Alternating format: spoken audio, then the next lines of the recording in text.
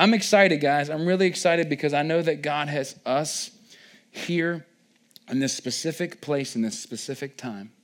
I don't know what it's going to look like in the future, but I know right now we're going to do our very best with what we got and steward it well because God has called us to, all right? This is an opportunity we have and a divine opportunity. All right, we're going to continue on our series called Greater.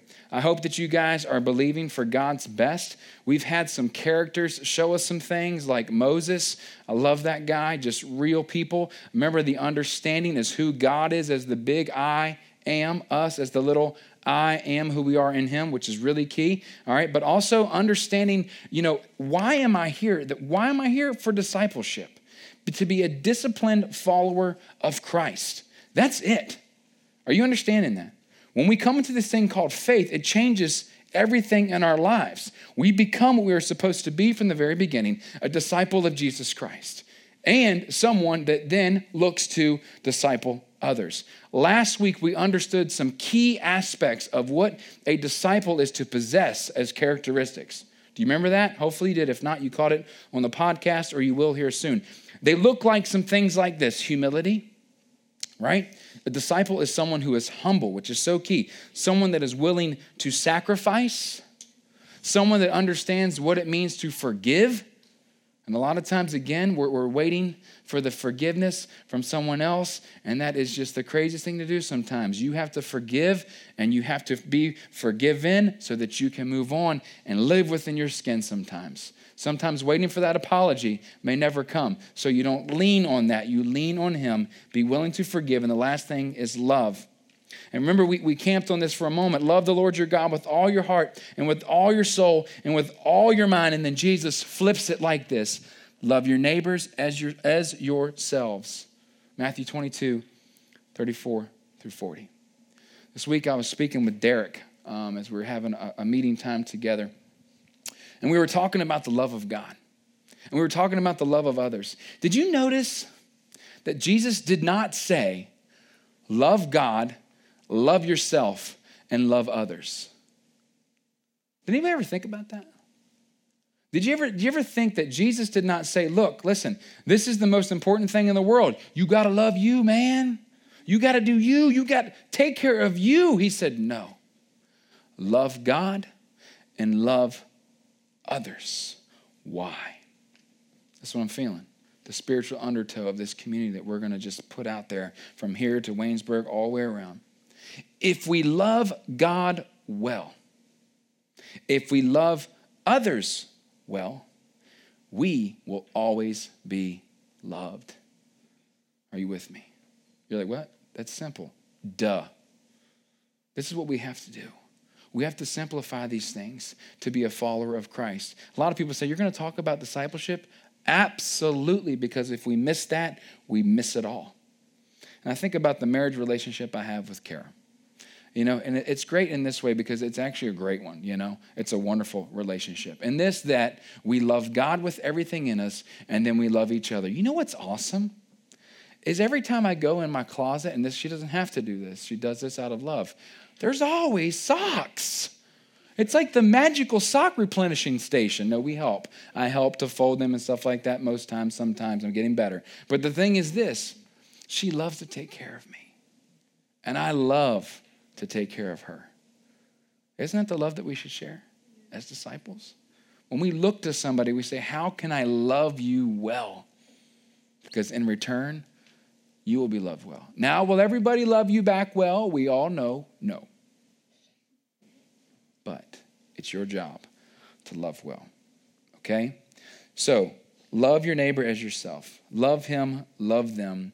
Understood last week what a disciple looks like: a pupil, a learner, which is so key for us to always be learning. If you're not learning, you're dying, okay, basically. You need to always be learning. You always be growing in your faith. But then we see that discipleship is one thing, okay, that's very important. It's the understanding of who we are, right? Who we are to be.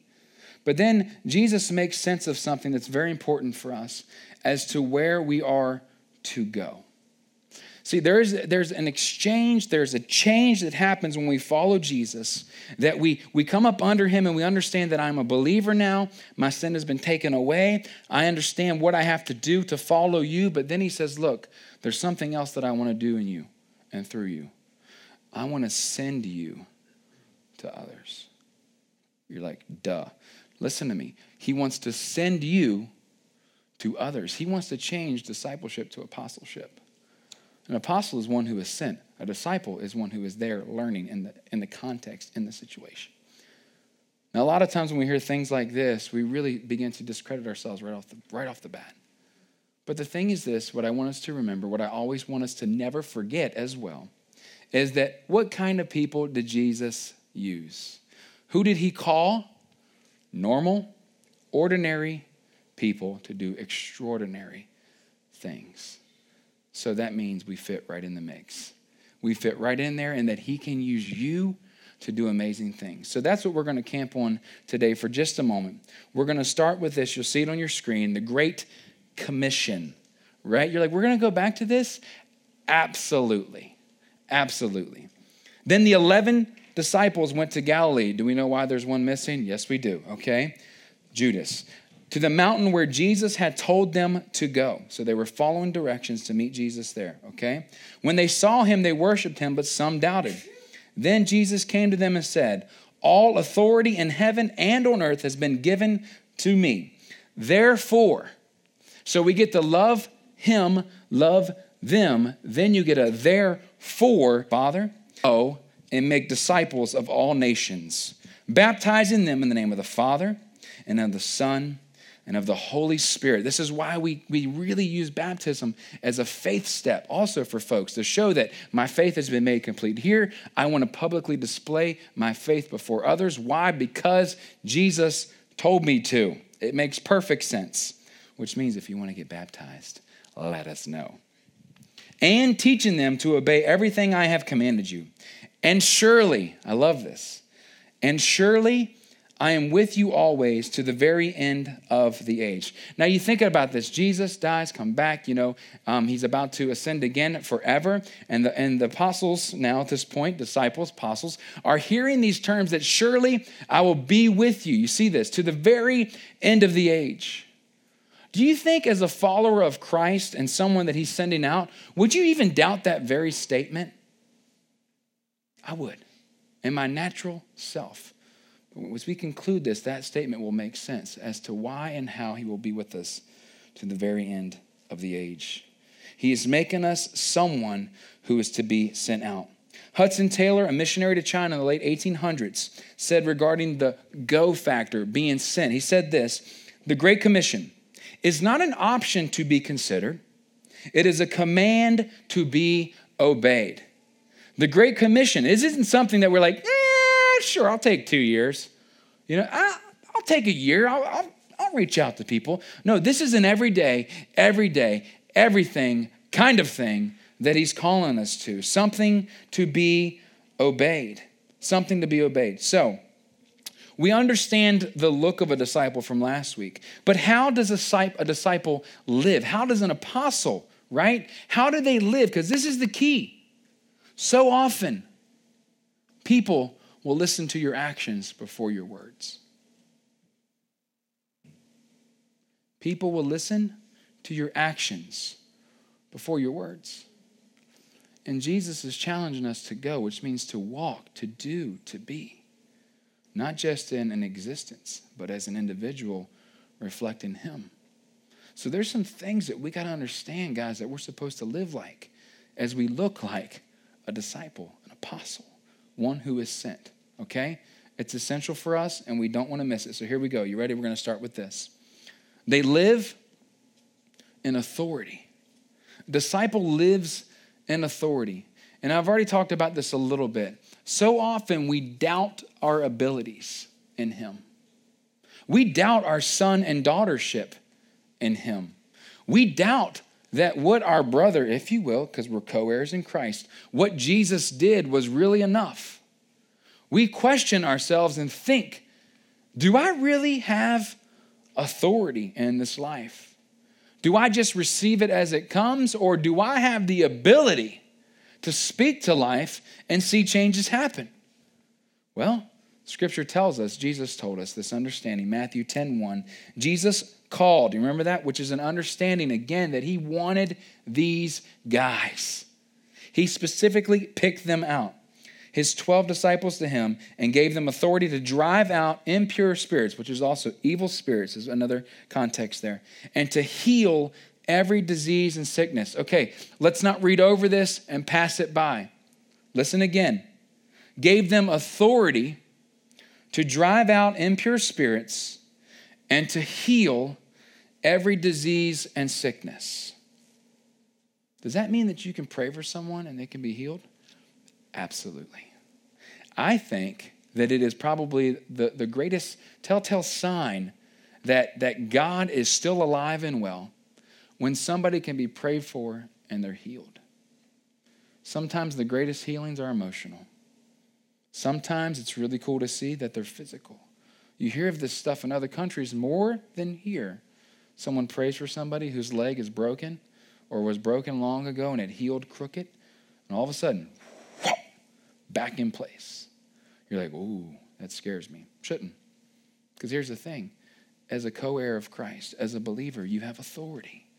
We don't think about that way, do we? A lot of times we just take sickness. We take brokenness. We take all these things and just say, well, it's the hand I'm dealt in life. But here's the thing. We're supposed to be whole in him. Otherwise, what Jesus did was for nothing. His body was broken that you may be whole. His blood was spilled so that you may have eternal life. If we don't take that seriously, it was for nothing. You have authority. Do you think you do? Oftentimes, no. Well, my faith isn't strong enough. I've sinned so much, so greatly. Guys, look at the disciples. Real examples of real people that were real mess ups, but yet God used them. We don't go on sinning to test grace, no. But the truth is this, we have authority, all right? You have authority, and don't forget it, okay? It is not the commission of our Lord still binding us? Is not the commission of our Lord still binding us? Can we not do more now than we are doing? William Carey. It's an understanding that we can do more, and God wants to do more through us. We just have to be open. You have to be open to it, okay? Second is this. They live with instruction. This is hard sometimes. Now, you've heard this from me before, and maybe you haven't. I'm an instructions kind of guy. I am a GPS kind of guy. There's some people that are like, well, you're not a real man. And the thing is this, okay? I love instructions. Why? I hate to waste time. Anybody understand what I'm talking about? If I'm driving in a car, I want to know the fastest route. If Google Maps can update it faster, then I'm down with that too. If I can trim off, all right, here, booyah, okay? That's more time to relax there at my destination, all right?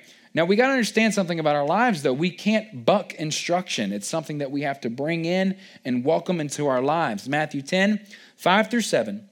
These 12 Jesus sent out, remember the emphasis that he sent out with the following instructions. Do not go among the Gentiles, which is simply a non-Jewish person, okay? Isn't that nice just to simplify things? Or enter any town of the Samaritans. Those were the ones that resulted from Jewish and Gentile intermarriage after the captivity in the Old Testament, okay? Go rather to the lost sheep of Israel. As you go, proclaim this message, instructions, right? He's telling us what to do, where to go, what to say. The kingdom of heaven has come near. So why not to the Samaritans? Why not to the Gentiles? Do you ever read stuff and wonder why? Do you? This is how you should always do. Question the word, dig deep, find answers, okay? Godly answers from his word. Why not?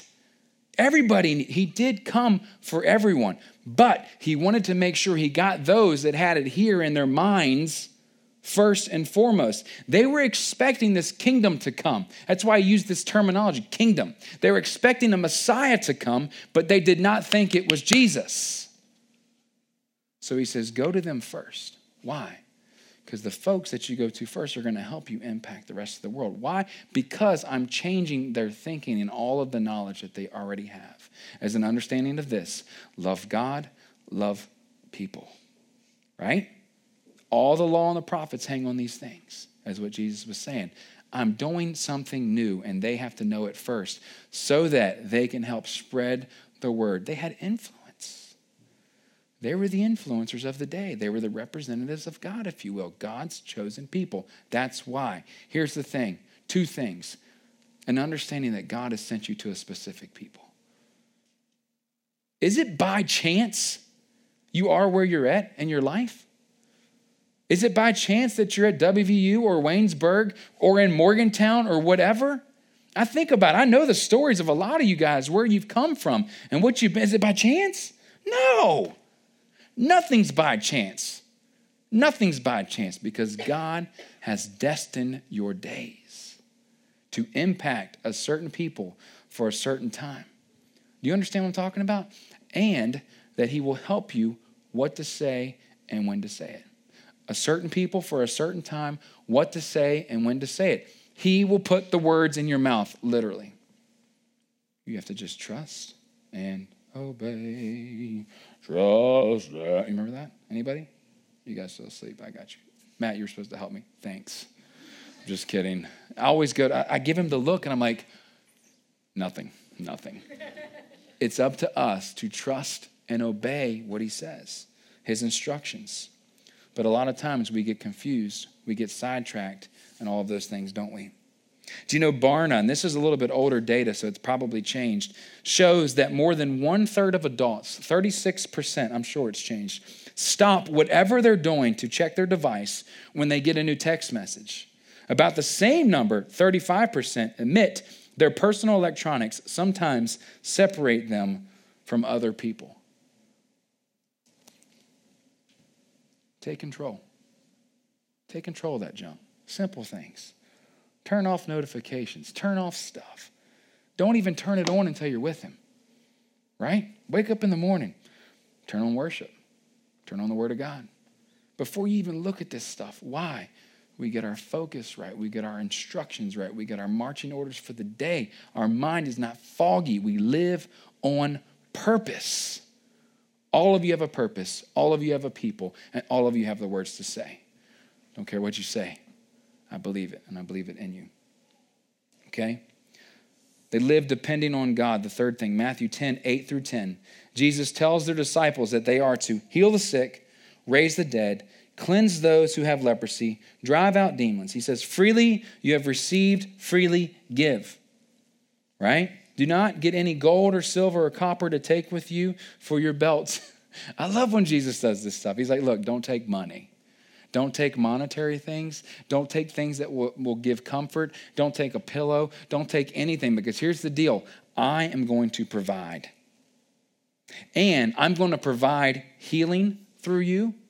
I'm going to provide the opportunity for you to discern between the right and wrong spirit that may be in somebody. Not everybody's demon possessed, by the way, okay? Even your children, parents. We get that way. So we're like, what is wrong with this person, okay? But we can discern between spirits. We can know what's right and what's wrong and how to pray. Come on. We live like we're depending on him. Why? Because we're going places we've never been. And he's going to equip you along the way for what you need. Doesn't that make sense? Doesn't it feel better? Right? We're trying to steward our personal finances better as a family. Like really better, because you have to, right? And there's things that don't line up, but I said, baby, he's going to take care of it. He's done it before. He'll do it again. I depend on him. I do what I'm supposed to do. I wrote my tithe. We do offerings. We do all that stuff. He's going to take care of that financial stuff. When you look around you and you see the world's a mess, he's going to use you to change it. You have to learn to depend on him. He is the vine. We are the branches. Apart from him, we're nothing. With him, we've got everything. We've got lifeblood. Lifeblood? No. Blood. You're like, this is not about drugs. Life blood flowing to you, depending on him. All right? Remember our whole theme, he must become greater, I must become less. John the Baptist knew what it was about. Don't let what you cannot do interfere with what you can do. Do not let what you cannot do interfere with what you can do. Do what you can do and do it at your best. That's what you're here to do. And when you do what you're supposed to do, you will be fully dependent upon him, right? Last thing is this. They live, okay, disciples live willing to give it all. Willing to give it all. You see Jesus speaking with his disciples in this moment, chapter 10, about what will happen as they follow him and as they become those who are sent. He begins getting real with them. He begins getting honest with them. He begins showing them even what he's gone through, right? As after following God and him setting the precedent for them to follow him as well. He's getting real with what will happen in their lives. And you know, we talked about sacrifice a bit last week, but this is still a little bit different. Verses 37 through 40, you'll see that on your screen. Anyone who loves their father or mother more than me is not worthy of me. Okay? Remember, anyone who loves their son or daughter more than me is not worthy of me. Jesus is not saying, hate your family. Is that clear? Nod your head if that is clear. Jesus is not saying, hate your family. Everybody get that? Everybody understand? What Jesus is saying is, listen, get the order right of your life. Creator, Father, Sustainer, parents, if you will, students, okay? Still us, old folks, parents, okay? Husband, wife, kids. It all starts with God. Everything. That's what he's saying here, okay? Remember that. Make sure you understand that. Whoever does not take up their cross, what does that mean? To publicly identify with Christ. What did he die on publicly? A cross, okay? So for us, it's an understanding of publicly taking up our cross. It's not the guy that carries the cross around the world. That's happened, literally. It's you identifying publicly, yes, I am a believer. Yes, this is what Jesus did for me. Yes, I am not, or no, I am not ashamed of him or my story, like Amanda was talking about earlier. I was blind, but now I see. I publicly carry this cross. Whoever does not take up their cross and follow me is not worthy of me. Think about it. If you're not willing to give everything back to him, does the relationship work?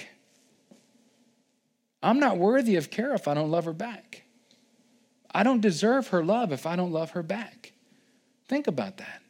I'm not worthy of it because she's given everything, even childbirth, God bless you. Oh, a mother's love is just, I better work really hard to love back any way possible, right? It's talking about the worthiness factor there. Whoever finds their life will lose it, and whoever loses their life for my sake will find it. In him you will really find who you're supposed to be. Anyone who welcomes you welcomes me. This is what he's saying, this understanding to depend on me, because there's people that may not welcome you in their homes, welcome you in their lives. Here's the thing. If they do, they're welcoming me. If not, don't worry about it. I am with you, okay?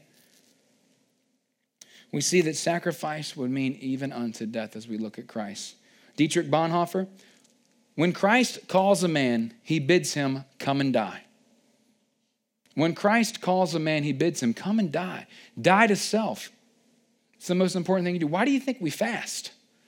Listen, why do you think we do these disciplines on purpose? I'm going to tell you what, there's some stuff that's died in me in the last couple of weeks, and next week there's going to be more that's going to die. I feel like in some ways I'm dying. I'm not. Look at me. I'm still healthy. But what I'm saying is this. Sacrifice.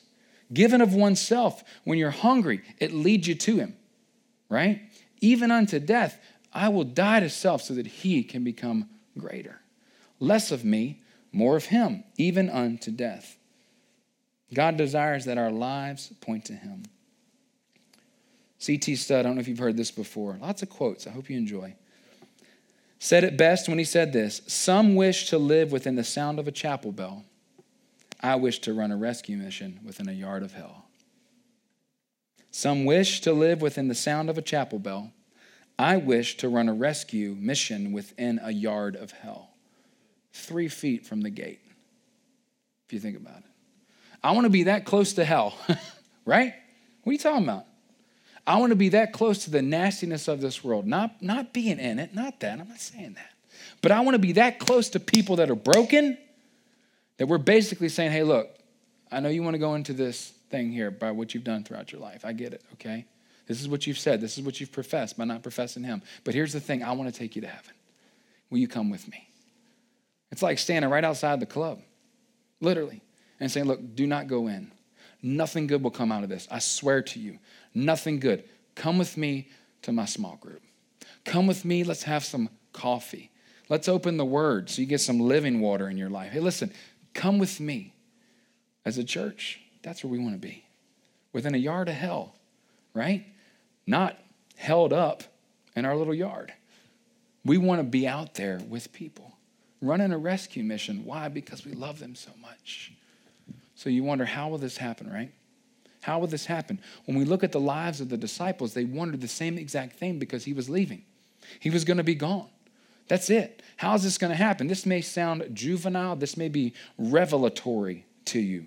But the thing is this, Acts 1, 4-8. On one occasion, while he was eating with them, again, around the table, having a conversation about life, he gave them this command: do not leave Jerusalem, but wait for the gift my Father has promised.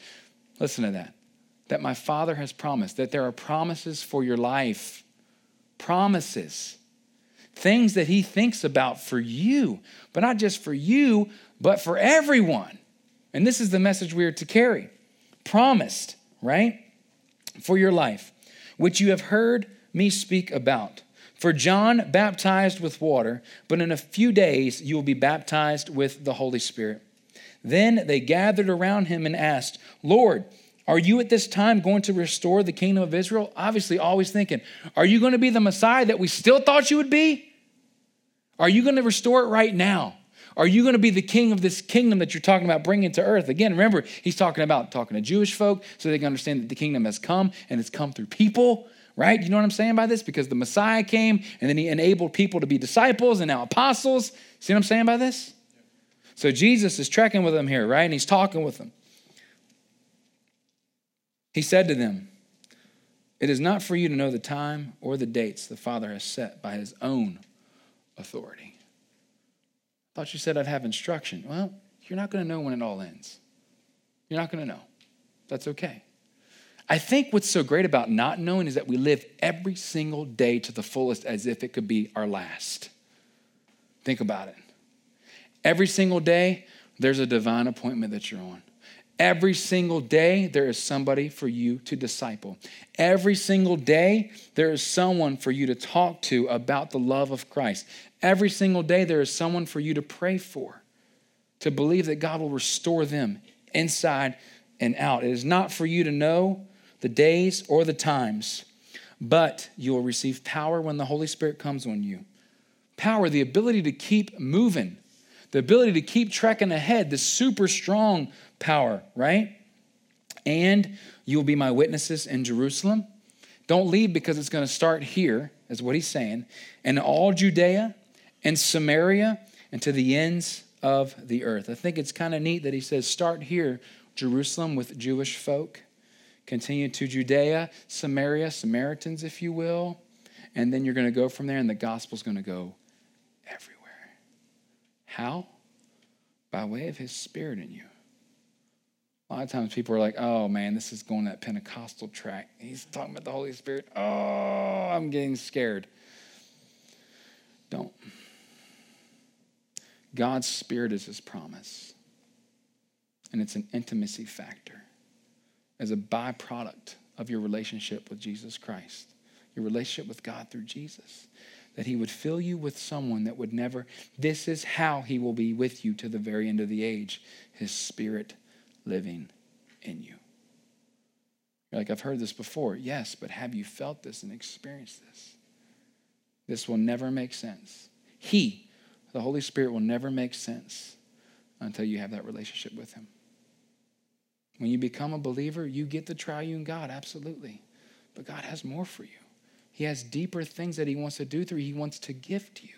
He wants to enable you so that you will have courage, that you will have power, right? That you can discern, that you can even speak wisdom. Even if you're young, you can have wisdom if he's given you that gift of knowledge and understanding, of healing. He can flow through certain people at different times. He can use anybody at all, right? A personal prayer language. That stuff's not scary. That's real. We can't be afraid of it. We can throw the baby out with the bathwater and miss him completely. This is how he will sustain us. This is how we will be apostles. This is how we will carry the good news message through him. Let him in. I want to challenge you this week. If you haven't started fasting and praying yet, this week, start and just say, I want more of you, God. We're going to get our team to come up. We're going to conclude with a song this morning. But I want you to take the challenge of asking for more, whatever that looks like. Don't identify anything. Don't say, I want this or that, because the Father will give you what you need when you need it, period, okay? All you want is more. And whatever more looks like, you will take it. Do you understand where I'm coming from? Because it's the fullness of him. This is how we can go. This is how we are to be sent. Not to take a bag with copper and brass or whatever the other things he was talking about, gold, but to take his Spirit living richly within us. That's how we're going to make disciples. That's how we're going to turn others into apostles. And that's how the church is going to grow, with the conspiracy of love. When you have him in your heart, you'll love like he does. You'll care like he does. And he'll tell you what to do, when to do it. He'll give you the instructions. He'll give you the boldness. He'll give you every single thing you need. Stand with me this morning, and I want us to start that journey of more. I want us to start that journey of, God, I want more of you, because you're in this place. You're walking into the room, right? Okay. See, the thing is this. When you worship him, when you praise him, he inhabits, he walks into the room of your praises. So when you say, I want more of you, he'll do just that. When you do it with a pure heart, he'll fill you to overflowing. He'll give you every single thing you need, but you have to want him. We don't seek gifts. We don't seek the Spirit. We seek the Father, because the Father gives us everything that we need. Are you with me? Nothing crazy. I don't do crazy. I do real. All right? So let's pray, and then we're going to move into this song. And I just want to challenge you in your seat, like we already started. Close yourselves in. Begin to seek him now even. Begin to ask for more as I pray. God, we thank you so much that you have promised us that you will be with us, that you have promised us that you will never leave us nor forsake us, that you have promised us that you will care for us with everything that's in you. And what I love about you too is that when we call upon your name, you're right there. Why? Because we welcome you in. You will never, ever push yourself on anyone. Why? Because you want us to love you, because we understand that you first loved us. Oh God, you're so good. Your ways are perfect. Your plan is impeccable. The way you have chosen to impact us and to live with us and to dwell among us is absolutely amazing. It just floors me every time. And yet still you want to use us. Frail, broken, misguided, whatever. People. Humans. Dirt that doesn't have life until you breathe into it. Pray right now as we ask for more, that you would fan the flame within, like stoking the fire. That you would fan the flame within us. That we would feel the fresh wind of your Spirit blow right into the gut of our belly, the bottom, the pit, and that it would just blow out everything that's not supposed to be in. And you would fill us fresh and anew. And God, that you would have your way with us and have your way with everything we do and how we live. So walk into the room. We welcome you.